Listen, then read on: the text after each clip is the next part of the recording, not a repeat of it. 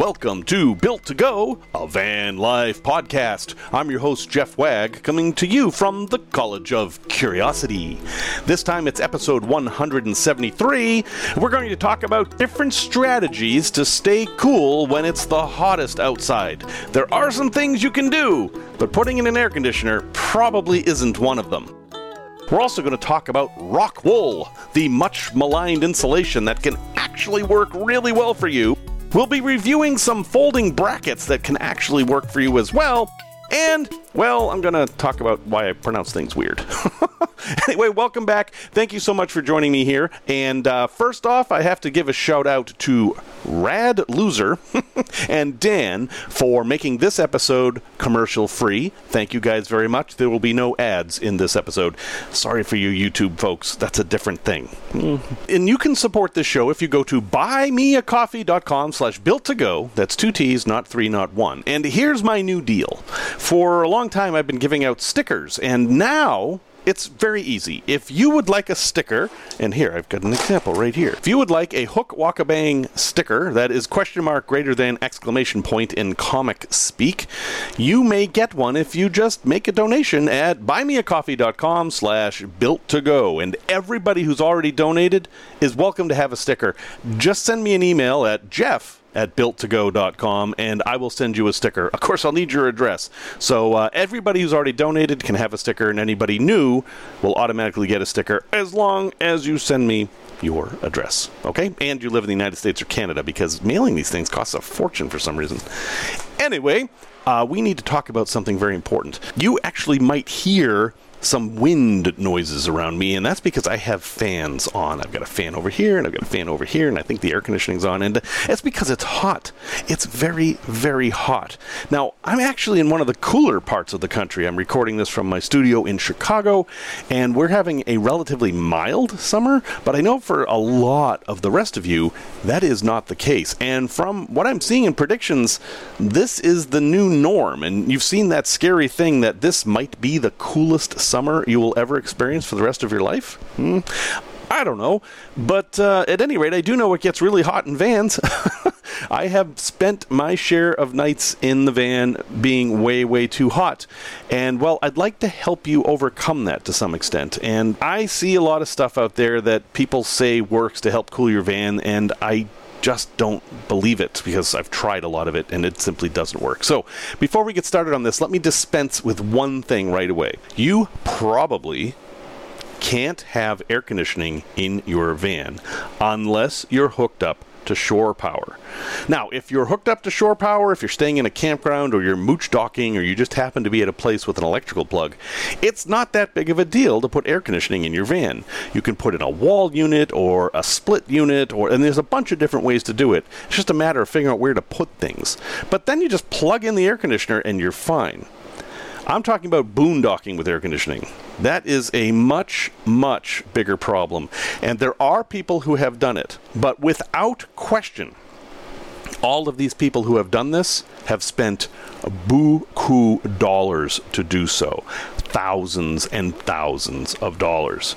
So if you're going to build out the kind of rig that has a $70,000 or $80,000 build on it on top of the cost of the van, yes, you might be able to get air conditioning. But you're always going to have this one problem, and that is, sure, you can have air conditioning for a day, but then how do you charge those batteries again? Because you only have so much space on the roof of your van for solar, and heck, the next day it might be raining. So think about that. Because it's such a hard nut to crack, easier now, things are getting a little simpler. There are some 12-volt roof air conditioning units that are actually fairly affordable for the first time. I think you should kind of just not consider having air conditioning, unless you're going to have shore power. And so for the rest of us who aren't going to have air conditioning, well, what can we do? There are what I call the 3 variables, and those are latitude, altitude, and humiditude. Okay, I understand I just made up a word here, but it rhymed, so I had to do it because humidity just seems silly. But let's talk about these, because these are the best way to stay cool in the summer. Latitude is simply how far north and south you are. If it's hot, generally go north. I mean, it seems kind of simple, but I have to say generally, because it's not always true. For example, if you're in Arizona, it may actually be cooler in Arizona than if you go up north to someplace that's more humid. It's a very complicated thing. So first thing to consider is latitude. North tends to be better. But the next thing you can consider, and sometimes this is a shorter drive, is altitude. Temperature goes up as you go higher. Great example of this is Death Valley. The lowest point in the contiguous United States and the highest point in the contiguous United States aren't that far from each other. They're only a few miles from each other, actually, in Death Valley. It's Mount Whitney and Badwater Basin are those two. I can tell you something. The temperature difference between those two is a lot. And they're not that far away. So altitude can make an enormous difference. And the other thing is humidity. Now, I grew up in the Boston area, very humid part of the country. I live in Illinois, very humid part of the country. And I've lived in many different places that were all pretty humid. But I've also lived in Utah and Nevada. And in my opinion, I am more comfortable if it's 100 degrees out with very low humidity than if it's 85 degrees and high humidity. In fact, I know that I am. I mean, it's not even a question. And, okay, now someone's going to ask, well, what about swamp coolers? All right, time out. Time out, swamp coolers. If you're from the West, you know what a swamp cooler is. If you're from the East, you probably have no idea what a swamp cooler is. Swamp coolers are basically boxes with a fan in them, and the fan blows over straw or some spongy material or something that absorbs water. And when the fan blows the air over the water evaporates, and whenever water goes through a phase change, changing from a liquid water to gaseous water, which we call steam, but you can't see it, it uses up a lot of energy, and it makes the surrounding air cooler. So you actually end up with cold air blowing out of this thing, and that's called a swamp cooler, and they're used all over the Southwest. But why haven't people from the East heard of them?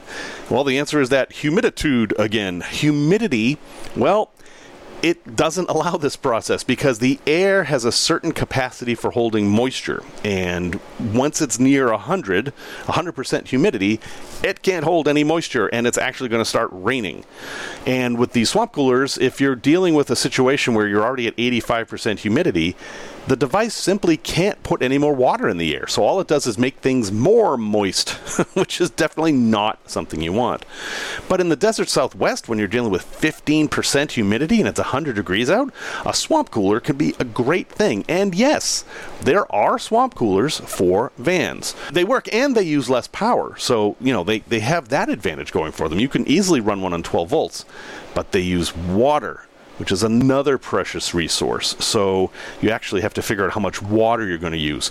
And they require a bit of maintenance because as all this water evaporates, it makes a crust and things can grow in there, hence the name swamp cooler, because they can sometimes smell swampy. And the entire time using this thing, you're pumping your van full of moisture, which you may not want to do. So anyway, dispense with that. Okay, so let's assume you've dealt with the three variables. You've gone north, you've gone up, and you've gone to a place with lower humidity. The way I do this practically is whenever I'm out on the road and I'm planning where I'm going to stay for the night, I look at the weather forecasts. I will look to see where is it going to be below 80 degrees at night, because that's kind of my limit. If I can get it down to 80 degrees, I'm pretty much okay. I can do the night. And I've noticed there are things like, you know, it can be a little bit cooler if you just go up a couple hundred feet. And if you're watching the weather very carefully, you can kind of slip in behind a thunderstorm and it will be much cooler there. So you learn these tricks on the road that it doesn't really matter what the temperature is during the day. It's at night that matters because that's when you have to sleep. And you can be strategic about where you go with the three variables and a few other little things. Now, fans are super important. I love fans. I love having a fan blowing on me all the time. I've got 2 fans blowing on me now, plus the air conditioning. And I've talked about my venti fan a few times now. I love my venti fan. I wish they had an affiliate program. I could be a venti evangelist.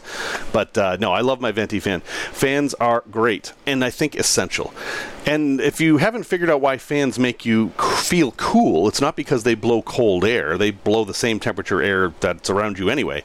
What they do is increase the amount of airflow over your skin, and your skin is always covered with a little bit of perspiration evaporation. I mean, even if you're not sweating heavily, you've got a little bit of moisture on there, and the fan air actually evaporates that. And then we're back to the phase change principle. Evaporation cools things off, and it cools you off if you have a fan blowing on you. And on the hottest nights, I will have every fan I can blowing on me. I'll have one on my face, I'll have one on my body, I will sleep on top of the sheets, or maybe with just the lightest sheet on there. Sometimes I'll put a fan under the sheets, if that is practical. That kind of works sometimes. But the idea is to just get as much airflow as possible. Because at 80 degrees, you're not in any danger or anything. You're not going to overheat at 80 degrees. It's all about comfort. And for me, fans are super comfortable. But I know that's not true for everybody. I know some people really don't like the feeling of air blowing on them, that it feels like things crawling on them or whatever. I don't really have a great solution for you other than to increase ventilation as much as possible.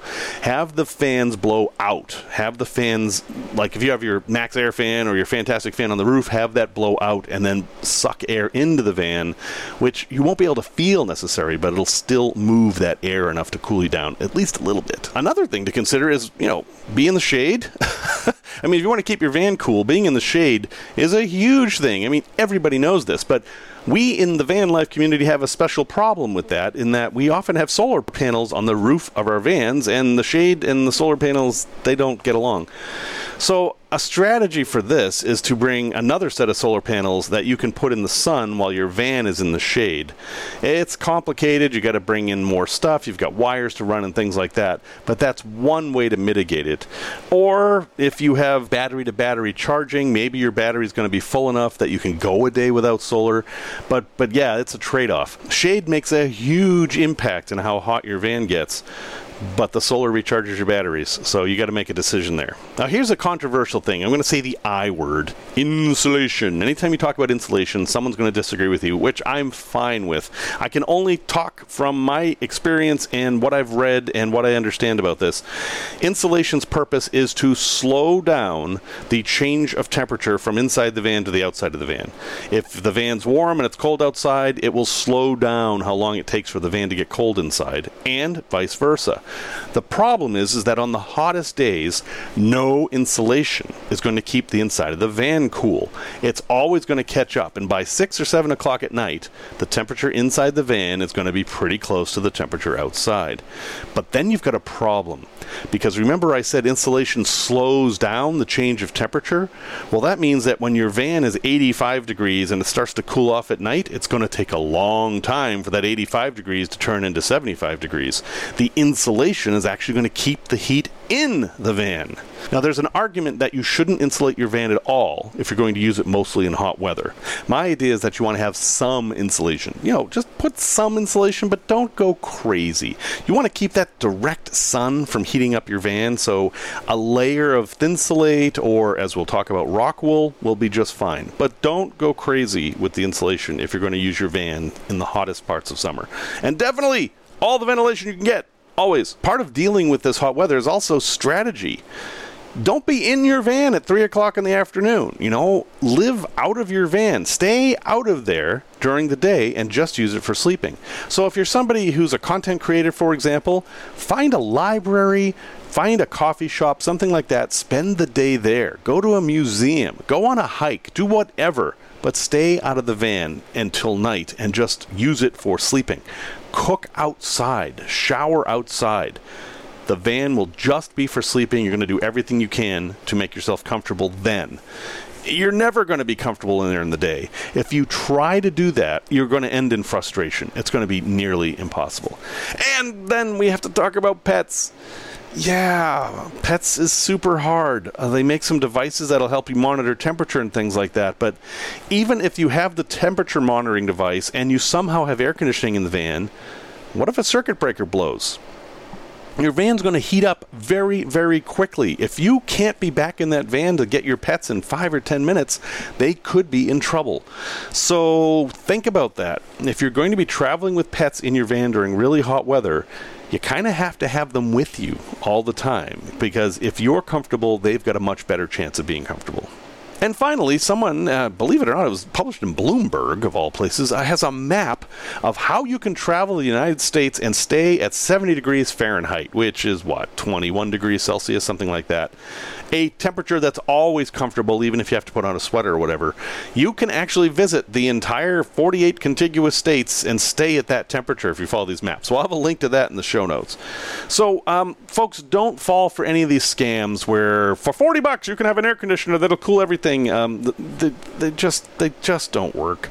Some of them will work a little bit. In fact, I'll have another link here. Big Rob's van. Big Rob just did a review of, I think it was the Arctic Breeze. I think it's the one he did, which is this little air conditioner that promises it'll cool the entire planet if you just flip a switch. Yeah, it goes about how you'd think, but Rob goes into it in a lot of detail. So if you want to see if this thing's really worth your money, watch Rob's video, and I'll have it in the show notes. Tech Talk. I hear a lot of bad talk about rock wool. Now, rock wool is a brand name for mineral wool.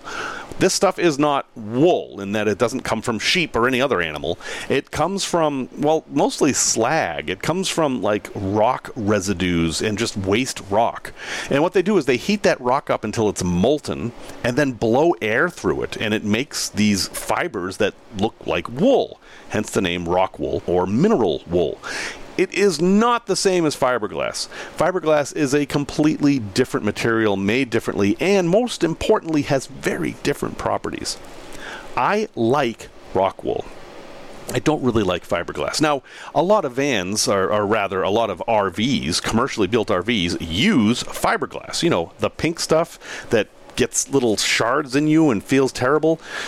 It's cheap. It's a common household material, and they probably shouldn't use it. But they do, and they always have, and that's them. We're not them. We're building out our own vans. We can use rock wool. Now, why would we? Well, rock wool's kind of the wonder material for vans in a way. It has some downsides, but let me give you its pros to start with. First off, it's not very expensive. Second, it's actually completely natural, even though it sounds like, it's technically cracked slag, even though that sounds terrible. All it is molten rock that has had air blown through it. That's it. There's no chemicals in it. I know everything's made of chemicals, but hopefully you know what I mean. And it has great properties. It has a great R value. It has excellent sound deadening. And most important, perhaps, is that it is water resistant. So what happens with rock wool is if it gets wet, like let's say there's condensation in your wall or a leak or whatever, it just sits there and waits for itself to dry. And that's it.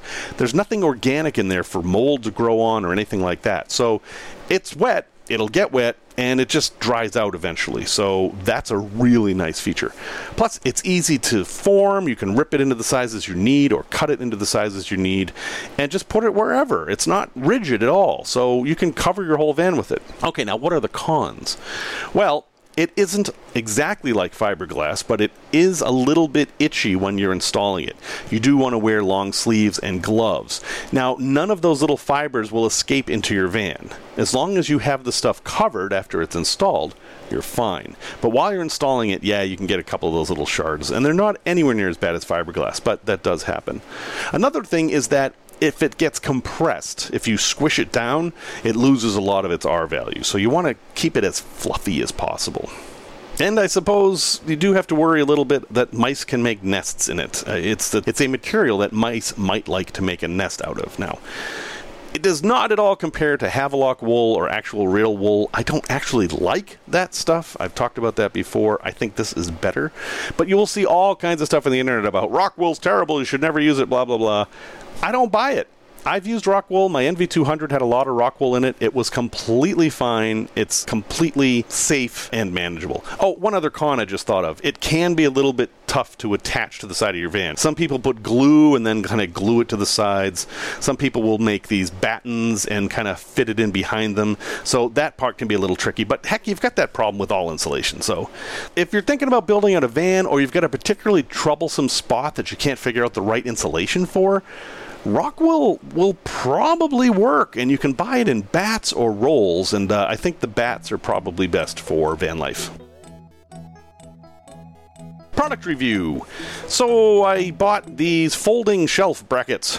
I know, very exciting, but obviously horizontal space is super important in your van, and sometimes you have a situation where if you put in a counter, it's going to get in the way of the door, but you really need a counter there, and you also really need the door, so what do? And the answer is you put in a folding shelf.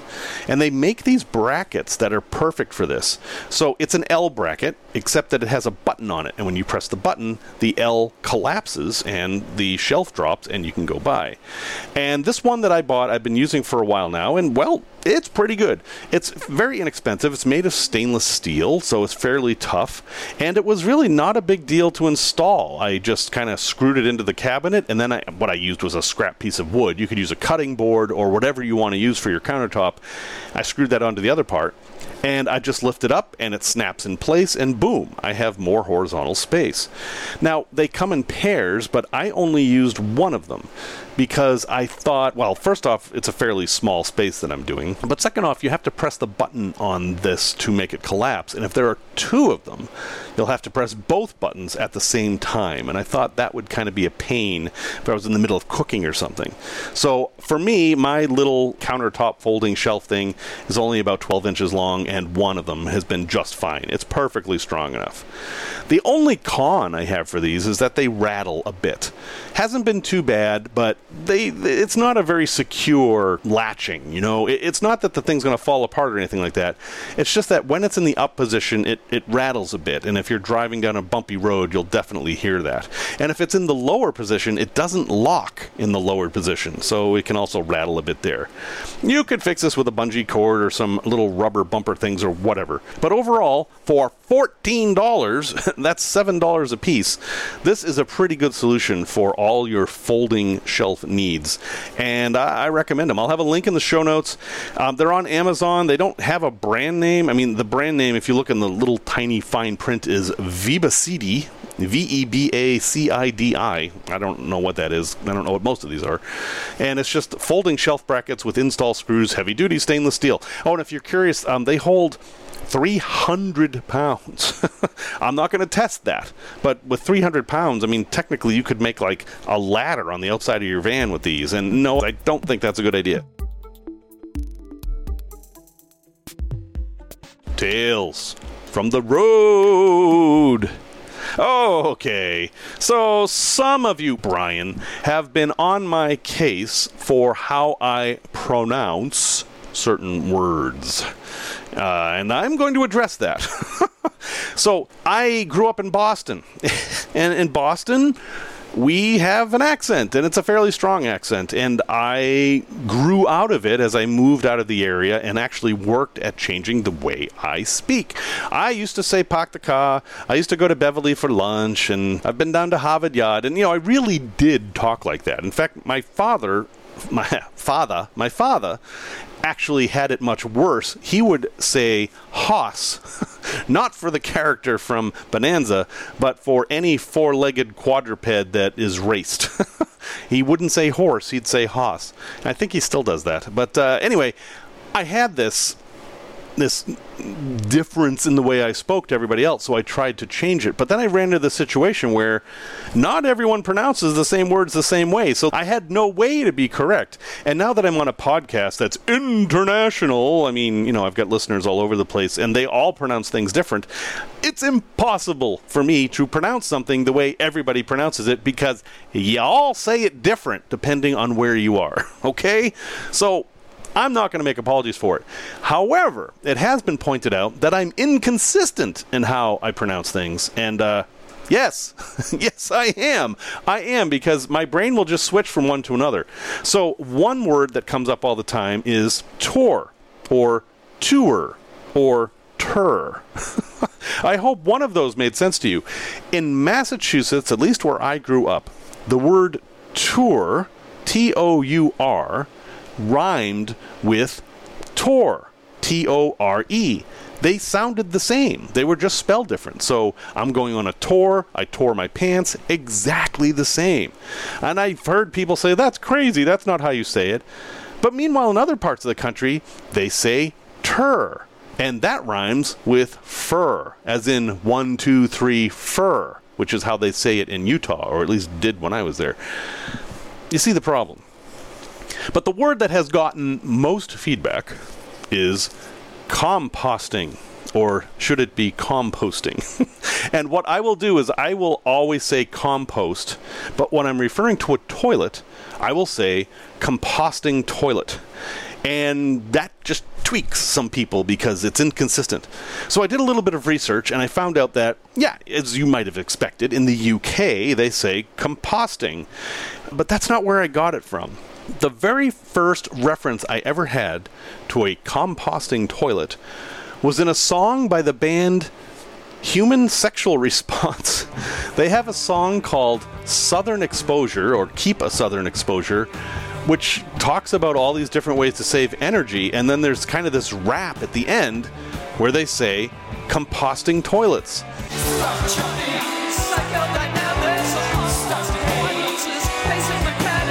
And I was maybe 13 when I first heard this song, and that stuck in my head is how you say the word. So if you want to compost your waste, you can start with a composting toilet. Caveat: composting toilets do not compost waste. That is a myth. They start the process, they don't finish it. So there you have it. That's why I say things weird. I'm going to continue to say things weird, and if you say I'm saying them wrong, I'm sorry, you're just wrong, because it's English. We don't have actual hard rules. We get to say whatever we want. It's not like the French who have this academy that decides this is the proper way to say the word. We don't have that. And, I'm kind of happy about that. A place to visit. I've been to this place a few times, and there's a few different places like this, but this place I'm specifically going to refer to is the Hannah Dustin statue. That's on an island in Boscawen, New Hampshire. I will have a link in the show notes. I'm not even going to begin to try to tell you how to get there. But it's an exit off of I-93, and you go to a parking lot, and you walk through some woods, and anyway. Who's Hannah Dustin? This is a very long story, and I'm not going to tell you anything but the highlights. And it's super complex. But basically, in Haverhill, Massachusetts, which is spelled Haverhill, but we say Haverhill, it was a frontier town in the 1600s, and a family lived out there in the woods, and, well, basically an Indian tribe came down from Canada and raided the village, killed all the men, and dragged the women and children off. And Hannah Dustin had an infant, and, well, the infant was slowing them down, so they kind of killed it. They killed her infant and dragged them off to become slaves. And at night, they all camped out on an island in the Merrimack River. And during the night, Hannah Dustin escaped and grabbed a couple of kids and took off down the river. That should be the end of the story, but it's not. At some point in her journey, she remembered that there was a good amount of money to make by bringing Indian scalps into the town and turning them in for a bounty. So she went back, and she killed all the Indians, men, women, children, scalped them all, and went back to town and collected her bounty. Okay. Is she a hero, or is she a villain? Because if we take the side of Hannah Dustin, these people came in and killed her baby, and, she scalped them all. Good for her, But if you take the part of the Indians, well, they were just doing what they were doing to protect their livelihoods because all these white people moved into the land. I mean, it ends up being a super complicated story, and weirdly, it ends up being a story about Catholics versus Protestants, because the Indians were Catholic, having been converted by the French, and Hannah Dustin's family was Protestant, and anyway, this enormous controversial thing. But Hannah Dustin's family obviously was very much convinced that she was a hero, and even today, they continue to hold her up as an American hero, and they've built statues to her all over the place. There's some in Haverhill, and then there is this one on an island in Boscawen, New Hampshire. Now, this is a very tall statue. It's on a pedestal, and she's probably 10 or 12 feet tall on the statue. And in her hand, she's holding a bouquet of roses, which isn't that unusual, and she's in a long dress. Imagine a pioneer woman statue, and you've pretty much got the idea of what this thing looks like. But the roses are a little weird, because they're kind of wilted, and they're upside down. And, well, it's because they're not roses. They're actually the scalps of the Indians. and they took the time to sculpt this as part of her statue. And some of the locals who know the story will go there and paint the scalps red to help remind people that this is a very complex story. But anyway, this is a place you can go and something you can see for yourself. It's off of an exit on I-93 in Boscawen, New Hampshire. There's a trail out of the parking lot near the exit, and you end up on this island in the Merrimack River that, no, isn't even the right island, but it's there, and, you know, heck, you can see it. Resource recommendation. So I know a lot of people love the idea of having a 4x4 camper, and they can go anywhere and camp anywhere. And I've said this before, I'm going to say it again. Doesn't matter how 4x4 your van is, it's still a van. And there's a great example of this. Matt's Off-Road Recovery, who I've talked about before, very popular channel, but they recently recovered a very nicely built out 4x4 Sprinter van on the Honeymoon Trail in southern Utah. And that vehicle had no business being there. Sure, if you have a four-wheel drive van, you can go places that a two-wheel drive van can't. I'm not going to argue that at all.